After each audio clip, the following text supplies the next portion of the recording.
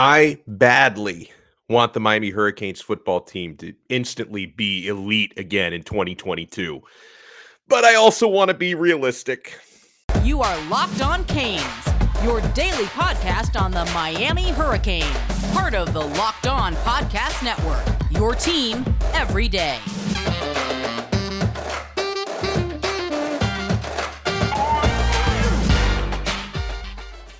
Welcome in. I'm Alex Donno, your host of Locked On Canes, University of Miami alumnus, South Florida sports radio vet, including most recently postgame and pregame for the Miami Hurricanes radio network. And thank you guys so much for making Locked On Canes your first listen each and every day. We are free and available wherever you get your podcasts. And hey, we are also free and available on YouTube. Our YouTube channel is just 8 days old. We're already growing so fast. So audio podcast is great, but keep in mind you can also see us in addition to hearing us on our Locked On Canes YouTube channel.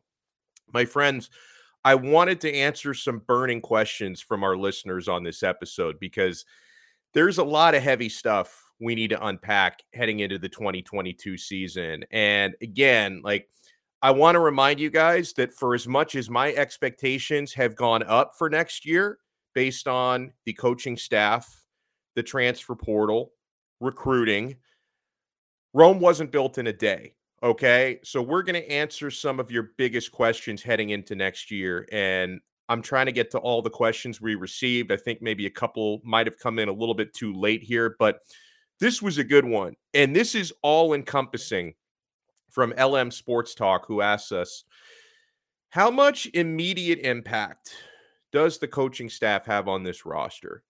If the coaching is as advertised, then you're talking about mine. My 10-win prediction might be off. And I think he means off isn't too low. He says biggest concern from him, from LM Sports Talk, is do certain players finally live up to their abilities? And do we have enough depth to survive the season?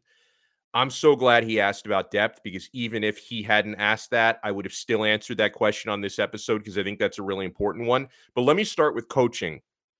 I absolutely think coaching can make a big difference. And Miami has also added a handful of players in the transfer portal who I think are ready to make an immediate impact because that's one of the cool things about the portal. I mean, a lot of people hate the transfer portal because it's too much like NFL free agency, but I kind of love the transfer portal because it's like free agency where, listen, in recruiting, you're adding people, 18-year-olds who come in and it takes a little while. Usually, I mean, some players are just so great from the jump, but it usually takes recruits, a year or two to kind of find their footing. Whereas you get, a 21, sometimes 22-year-old in the transfer portal from another big program and they're ready to hit the ground running and make an instant impact. I think Miami has added a handful of those guys. But honestly, if LM thinks that my prediction of 10 wins isn't bullish enough, I don't know about that, man. Because if I see Miami improving from 7 wins last year to 10 wins this year, which won't be easy given their schedule, I would consider that a gigantic leap in one season. So you talk about players having to live up to their abilities. Yeah, we tend to kind of assume that guys who started to flash in 2021 are going to continue that trajectory in 2022. That's not always a fair thing to predict. I think it is probably a fair thing to predict on Tyler Van Dyke because he continued his great fall last year into a great spring. His leadership is unquestionable and undeniable. But yeah, Tyler Van Dyke has to live up to his abilities from last year, despite losing his top 2 receivers from a season ago. People like, I'll throw a few names out there. Tight end Will Mallory, he needs to look elite for a full season, not a half season. Because let's not forget, in September, October last year, there were a bunch of games where, and you could blame it on quarterback play calling, whatever, you can make excuses, but for about half the games last year, Will Mallory looked invisible. And then in the other half of the games, he looked unmarkable. So he's got to look that way for the better part of a full season, okay? I talked about some of the transfer portal guys. I've got high expectations for Caleb Johnson, the linebacker from UCLA. Miami desperately needed more just more pop at linebacker. So he's got to live up to that coming in as an instant transfer. Akeem Mesidor, to name another one. I think he's going to be the single most impactful transfer player from West Virginia, the defensive lineman, but he's got to live up to that. Okay. I think James Williams, number 0, is going to end up being as good as any safety in the country this year and next year. So he needs to continue on that trajectory because he had some freshman mistakes last year, some poor tackling, had some 15-yard penalties thrown on him for unsportsmanlike stuff. He's got to clean up on some of those emotional things. But I think this guy has the ability to be the next great safety at Miami, but he's got to prove that. And when you talk about coaching, I think the biggest single unit impact that coaching can make, and I'm banking on this for a lot of my predictions, because I can sit here and tell you that I think Miami is going to win 10 games next year. But if this area doesn't clean up, they're not winning 10 games. They're winning 8 or 9 games at best if we can't make this offensive line better. And I think a lot of that is going to come down to coaching. They have added some personnel. Mario Cristobal snagged, a couple of the guys like Jonathan Dennis and Logan Sagapalu that he was coaching in Oregon. They're not dramatically different, though, that unit from what they were last year. But and this is not just me saying this, because I've had in recent weeks, I've talked to on this show a couple of former Canes offensive linemen who follow the program very closely, like Casey Jones, who joined us a little while back.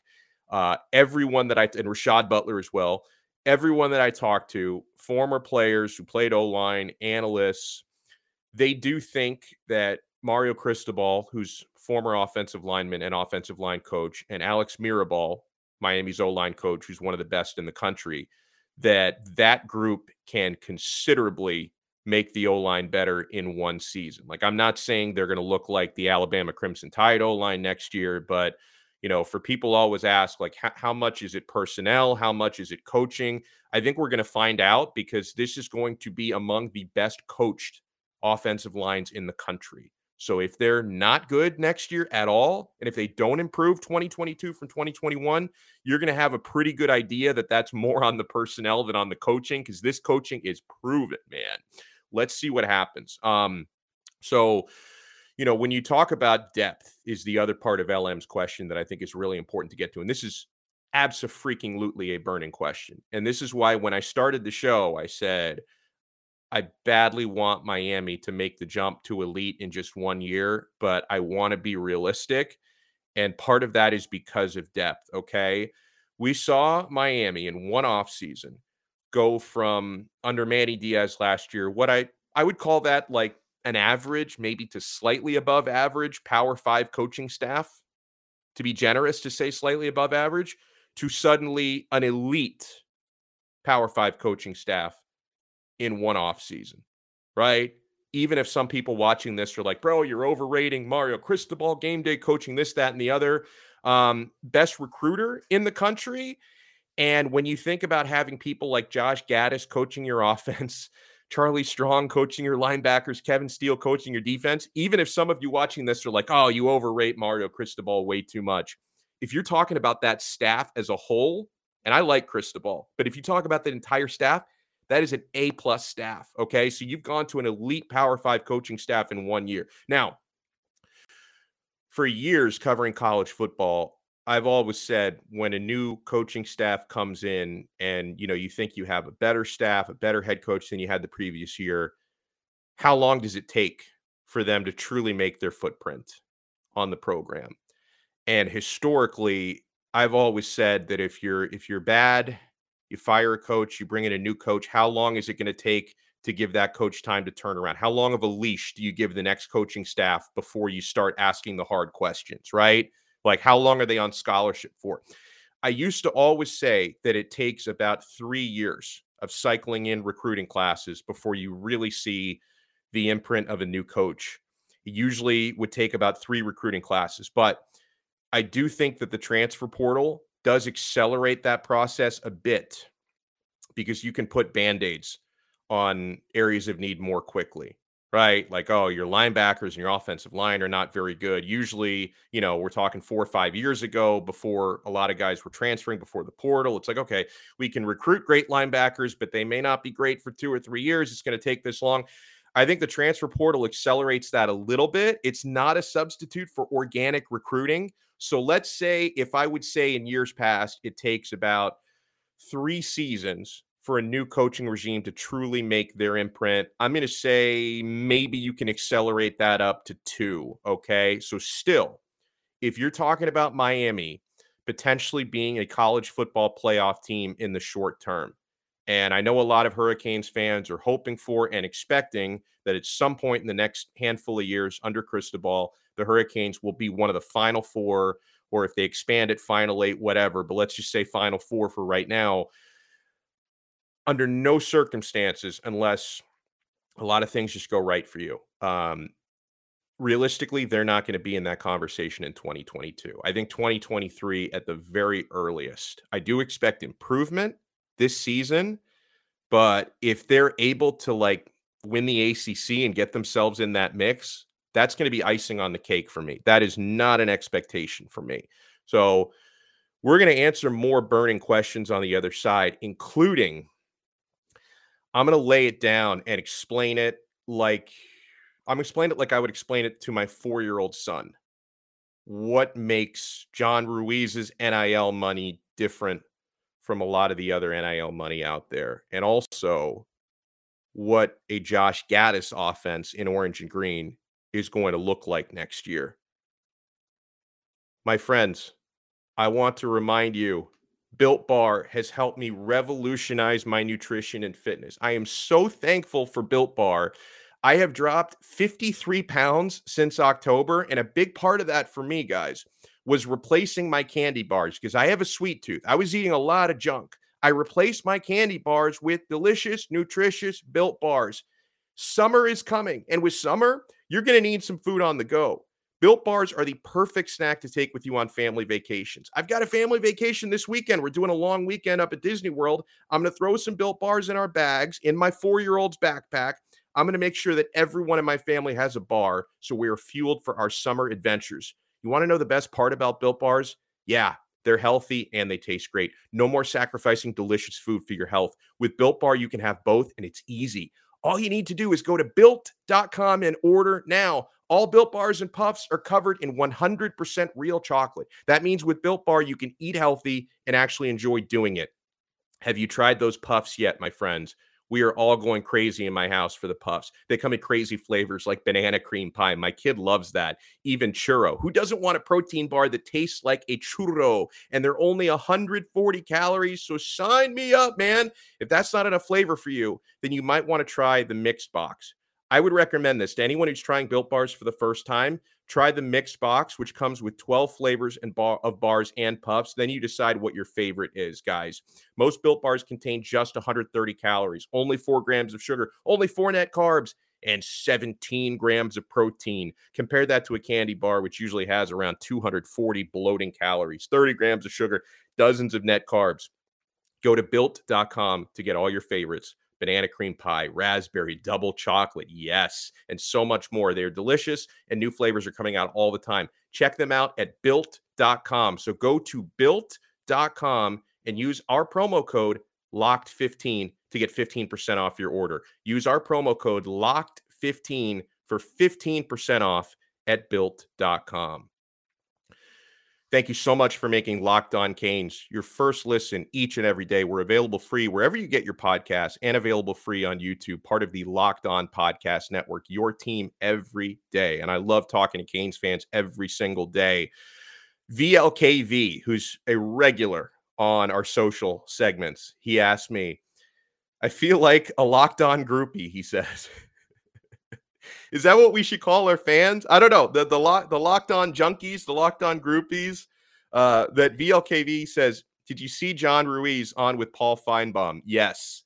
Feinbaum pretty much had to bow his head in acknowledgement of how different Life Wallet is from collectives and 501c3s. He says, oh, and also, I'm burning to see what Miami's offense actually looks like.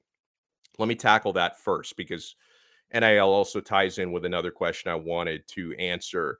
Okay, for Miami's offense, I liked their coordinator last year, Rhett Lashley, and I liked the spread because that's just been the future of college football. I think you're going to retain some elements of that, but it's going to be more balanced under Josh Gaddis. And listen, for as much as we liked Lashley, if you go by credentials and resume, Miami upgraded.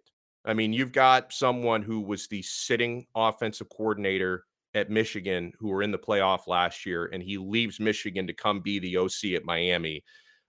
That's not the type of hire Miami usually makes. Like you're talking about a lateral move from a program that is arguably bigger than Miami to leave there as OC, come to Miami to be the OC. It's a huge hire, and I love this hire. And so the big thing for Gaddis, so we'll talk about some of the numbers from Michigan last year. He is going to add more balance between run and pass to this offense. I don't think that's a bad thing for Tyler Van Dyke because I think more balance is going to make everyone better, him included. It's going to make it easier for Miami to operate on third down when you don't have so many third and longs. So don't think because Miami's having more success on the ground in the next couple of years that's going to take a lot away or anything away from the quarterback position. Miami, they've got a very strong running back room. So a lot of this is going to be dependent on the offensive line and how much better they can be through coaching and scheming. But when you talk about depth at running back, Miami absolutely has it. You added Henry Parrish, Jalen Knighton, who is your really explosive guy. He was your leading rusher last year. He's back. Thad Franklin, who looked really good in the spring game. Don Chaney. You've added Trevante Citizen into that mix as well, a true freshman. We'll see how much he sees the field. Like, is Miami going to go 5 deep at running back? Probably not too often. So if you go back to last season at Michigan, and this is a really exciting when you think about the possibilities. And I don't necessarily think you're going to have stats this high for the running game, but Michigan last year had 2 running backs rush for at least 900 yards, with leading rusher Hassan Haskins rushing for over 1,300 yards. I think it was 1,327, something like that. Miami's leading rusher last year, and there was a lot of fluctuations and injuries in the running back room, but still, Miami's leading rusher last year was Knighton, the Rooster, at 561 yards. Okay. Now, credit when you talk about balancing the pass and the run. I got to credit David Lake from Inside the U for some of these stats because he did a great job breaking this down. Michigan last year, their play breakdown, running plays on 59% of their downs last year and passing plays on 41%. I think Miami will be a little bit closer to 50-50 just because of the quarterback play this year. But the yardage, though, the yardage at Michigan, I mean, this is the kind of stuff you geek out to, right? When you're talking about how to run a well-balanced college football offense, 214 rushing yards per game and 228 passing yards per game. So the yardage is almost identical at 50-50 at Michigan. So yeah, those numbers, both sides, the play splits and the yardage, I think is going to be swayed more towards the passing game because Tyler Van Dyke is a better quarterback than Cade McNamara. So the passing stats are going to be higher. But what's really encouraging about Josh Gaddis, and this ties into one of the question marks on Miami's football team, he got Michigan's overall offense and passing offense rolling without a standout wide receiver. I would argue not a standout quarterback either, but the big thing is we don't know if Miami has a standout wide receiver. And with this offense, it may not really matter with the way that Michigan spread the football around with Gaddis. Michigan last year did not have a single wide receiver or running back, tight end, anyone who caught passes. They did not have a single receiver over 39 targets last year. Miami, for example, had Charleston Rambo at 119 targets. So he had, 80 targets more than anybody on Michigan's team last year, which is just insane. Okay. So yeah, if you're concerned about Miami losing Rambo last year and also Mike Harley, who was the number 2 receiver, and who's going to step up, Miami may not need like an elite guy they may just need good balance, right, to get the passing game rolling. And listen, if there's any prayer, I would love to get Jordan Addison in Miami from the transfer portal, because if my concern level for the or if my confidence level, I should say, for the receiving core right now is about like a 6.5, if you could get Jordan Addison here, my confidence level would be about a 9.5. Like, he makes that much of a difference. But assuming Miami doesn't get Addison, and they probably won't, I think they could still be in good shape. And the other thing about the receivers is, if you ask Tyler Van Dyke, who's a little bit biased towards his guys, the spring game was not normal. That was an aberration. All the drops that we saw in the spring game, he says that that was not a pattern throughout spring practices. He thought it was a little bit fluky. So I hope that's the case.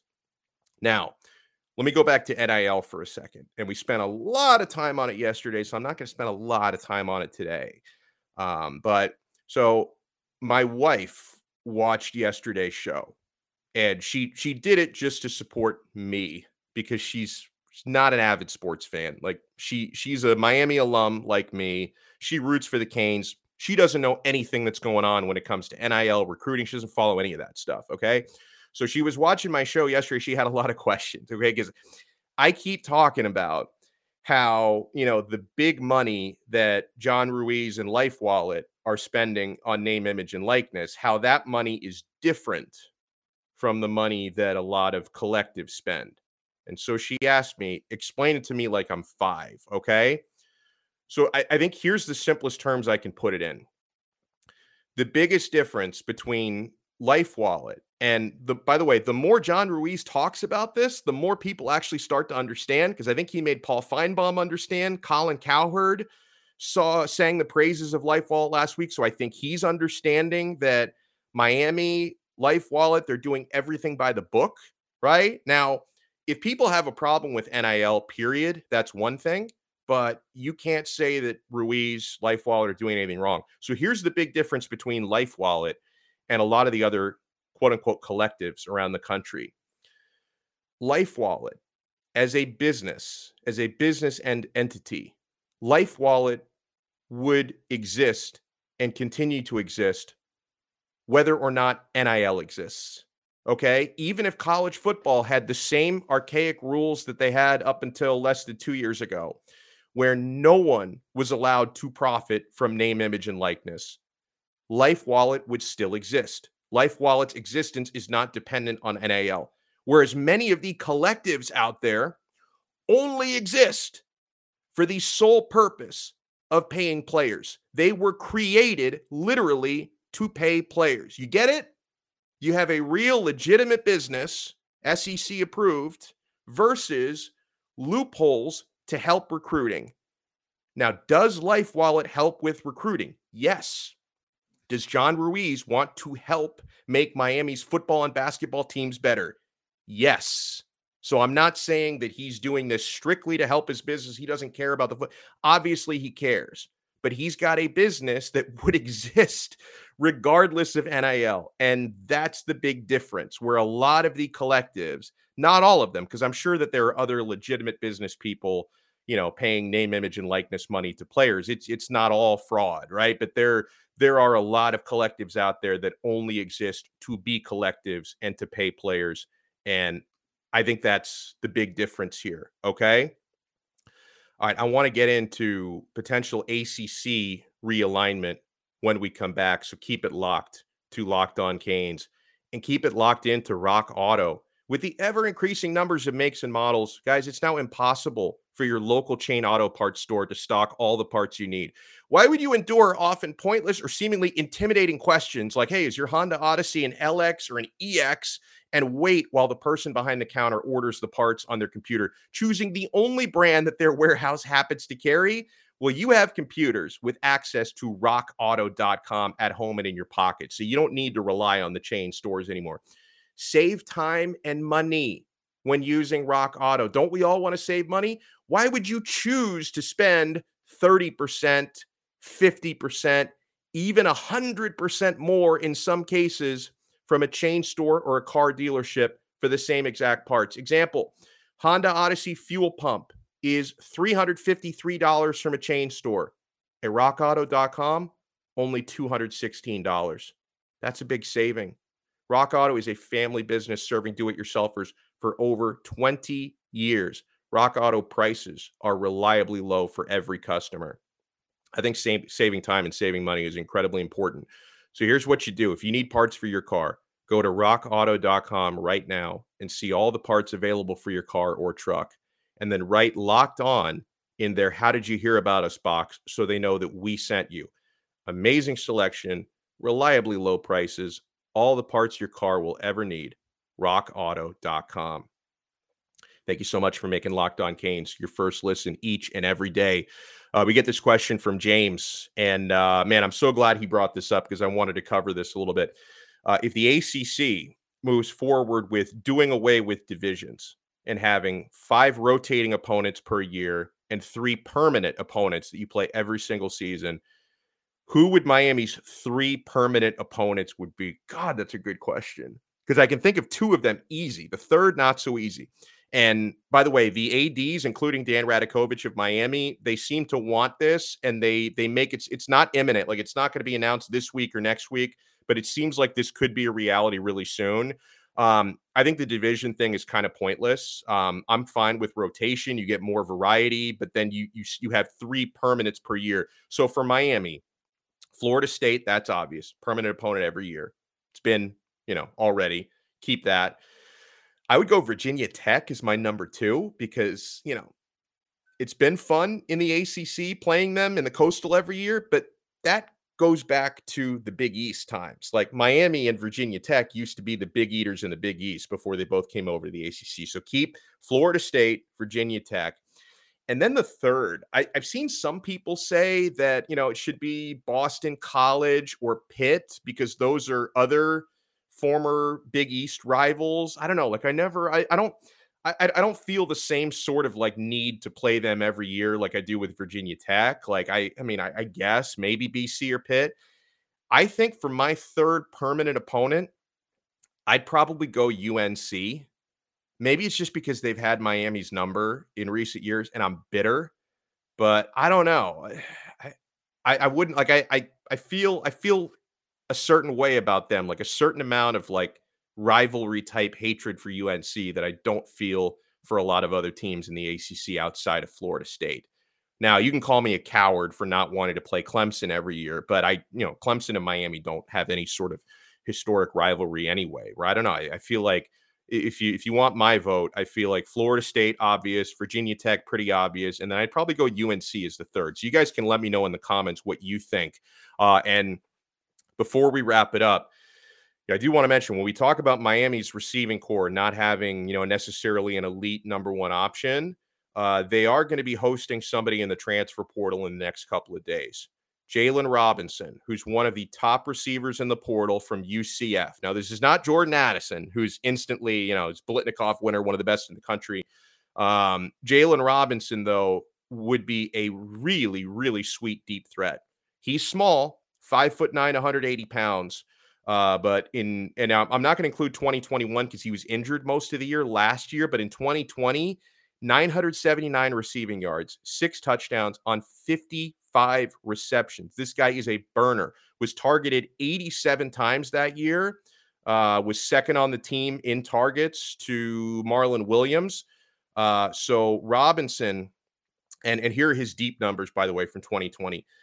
11 of 21 deep shots caught for 464 yards. That ranked 10th most in the country. He was credited with catching 7 of 15 contested catch opportunities. So I don't know. To me, it would make sense. You've got one of the better deep threats, at least in the transfer portal, really, really good deep receiver, burner, and one of the best deep passing quarterbacks in the country. You don't have to leave the state of Florida if that means something to you. That seems to me like it could be a match made in heaven. We're going to have a lot of fun on tomorrow's show as well.